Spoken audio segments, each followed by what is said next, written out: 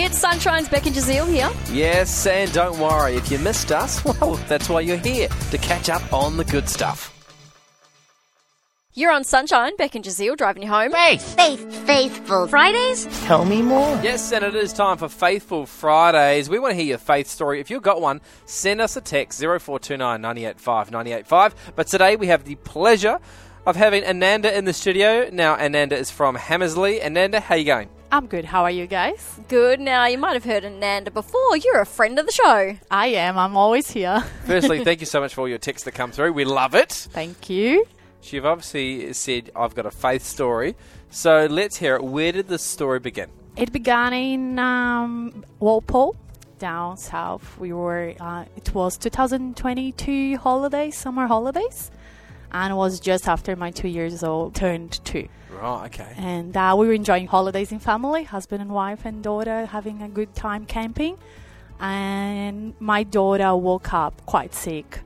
And we just thought, it's probably something that she had during the night. And let's see how she goes during the day. Day went past, she got worse. We took her to the hospital during the night. Doctors didn't see much. Doctors just basically said she has gastro. But something in my heart was telling me that it wasn't gastro. Something in my heart kept telling me, investigate it better. She is not well. And so I did. I kept my eyes on her 24/7. She was presenting high fever and a few other issues with it. And the next day she woke up quite happy and we thought, she's finally better. Was actually a gastro, let's say. Yeah. But then on that night she had a small seizure and was when we got scared. Because at 2 years old, having seizures at night, 40 plus degrees fever. Oh, that would terrify me. I was terrified, and we were in the middle of nowhere. And we got an ambulance to come in. Took 40 minutes for the ambulance to come because they were all volunteers down in Walpole. And when the ambulance got there, she was fine. She presented well to the ambulance. We ended up not going to hospital.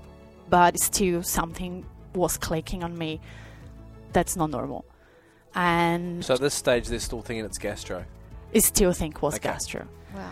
And half an hour later, she presented a few seizures again. And we called 000, who transferred us to the Silver Cross in Walpole. Silver Cross, thank God, had a nurse that night. So we drove to see this nurse. And she called a doctor that was on charge that night in another place. And he ran with her some tests over the phone on my daughter. And suddenly this nurse got shaken and I could see she was disturbed. I was like, what is happening? And she held my hands and said, we must fly your daughter to Perth right now. Now, Ananda, they decided to rush her in an ambulance to Albany. What happened next? When we got there, this doctor, very young, he came to me and he said, what do you see on her that's different? And I said, her color, she's yellow. And then he said, okay, I'll run some tests and I'll come back to you. And again, half an hour later, I see this doctor disturbed. He was walking up and down the aisle. I rushed to him and said, can you tell me what is happening? And then he looked at me and again he said, you're flying to Perth. Oh, wow. In half an hour. Get ready. I called my husband. He was driving to Albany. I said, don't stop in Albany. Go straight to Perth. Imagine the stress that you'd be feeling right now. And they haven't even told you what why. was. Yeah. Okay. I didn't know what was happening. I did not know. The only thing I knew, we were flying to Perth. And ambulance got there. The doctor sat down with me and he finally explained to me. He said, so your daughter has red blood cells count low. The number is 120 on normal kids. Your daughter has got 63. Oof. That's very low for a child. We don't know what is happening, if she's having a blood loss inside or if something else causing it. So she's deeply anemic. Right. With no reason at the moment. That can be very dangerous. Yeah. So we got into an ambulance, got into the plane, flew to Perth ambulance to PCH. We got at PCH straight to the rooms, straight in, admitted, and a whole bunch of new tests coming on her. Second day in the hospital, we had all the types of doctors coming to see her. And day 3 in hospital, her blood cells went down to 57. And was when the hematologist came and said, we either find what is happening or she's going to have a blood infusion. We stayed in hospital for about 7 days, and 4th day, 5th day, 6th day, nothing. Throughout this time, churches here in Australia were praying for her. Churches in Brazil were praying for her. Churches in America, my sister lives in Florida, they were praying for her. So it was a 24/7 prayer for Elisa. Awesome. When did the turning point come? That night, I put my knees on the floor. I prayed the whole night. I said, God, please show those doctors what is happening. Please show us that you have not forgot us. And I started listening, hearing a voice saying, parvovirus, parvovirus. I was like, I'm crazy. I'm going nuts. Look at me. The next day morning, I went for my shower, and my brain is like, parvovirus, parvovirus. Like, what is happening? Right.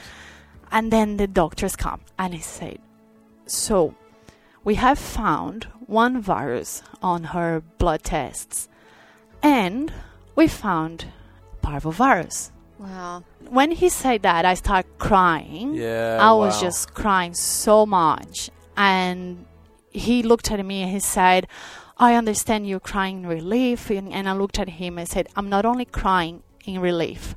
I'm crying because I heard a voice last night and I thought I was going crazy. But that voice was God's voice. So Wow. in that moment, obviously you're like, thank you, God, you shared this, Yeah. but you still got a sick daughter. I So still got, yeah. What happened from that point on? So at that point, the doctor said, we have diagnosed her with TEC, which happens in 1 out of 1,000 kids. But for us to confirm that, she'll go home, you'll come back, and we'll do another blood test.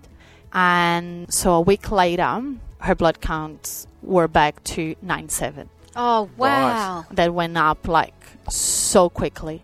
And the doctor said he was amazed on how quick her body reacted.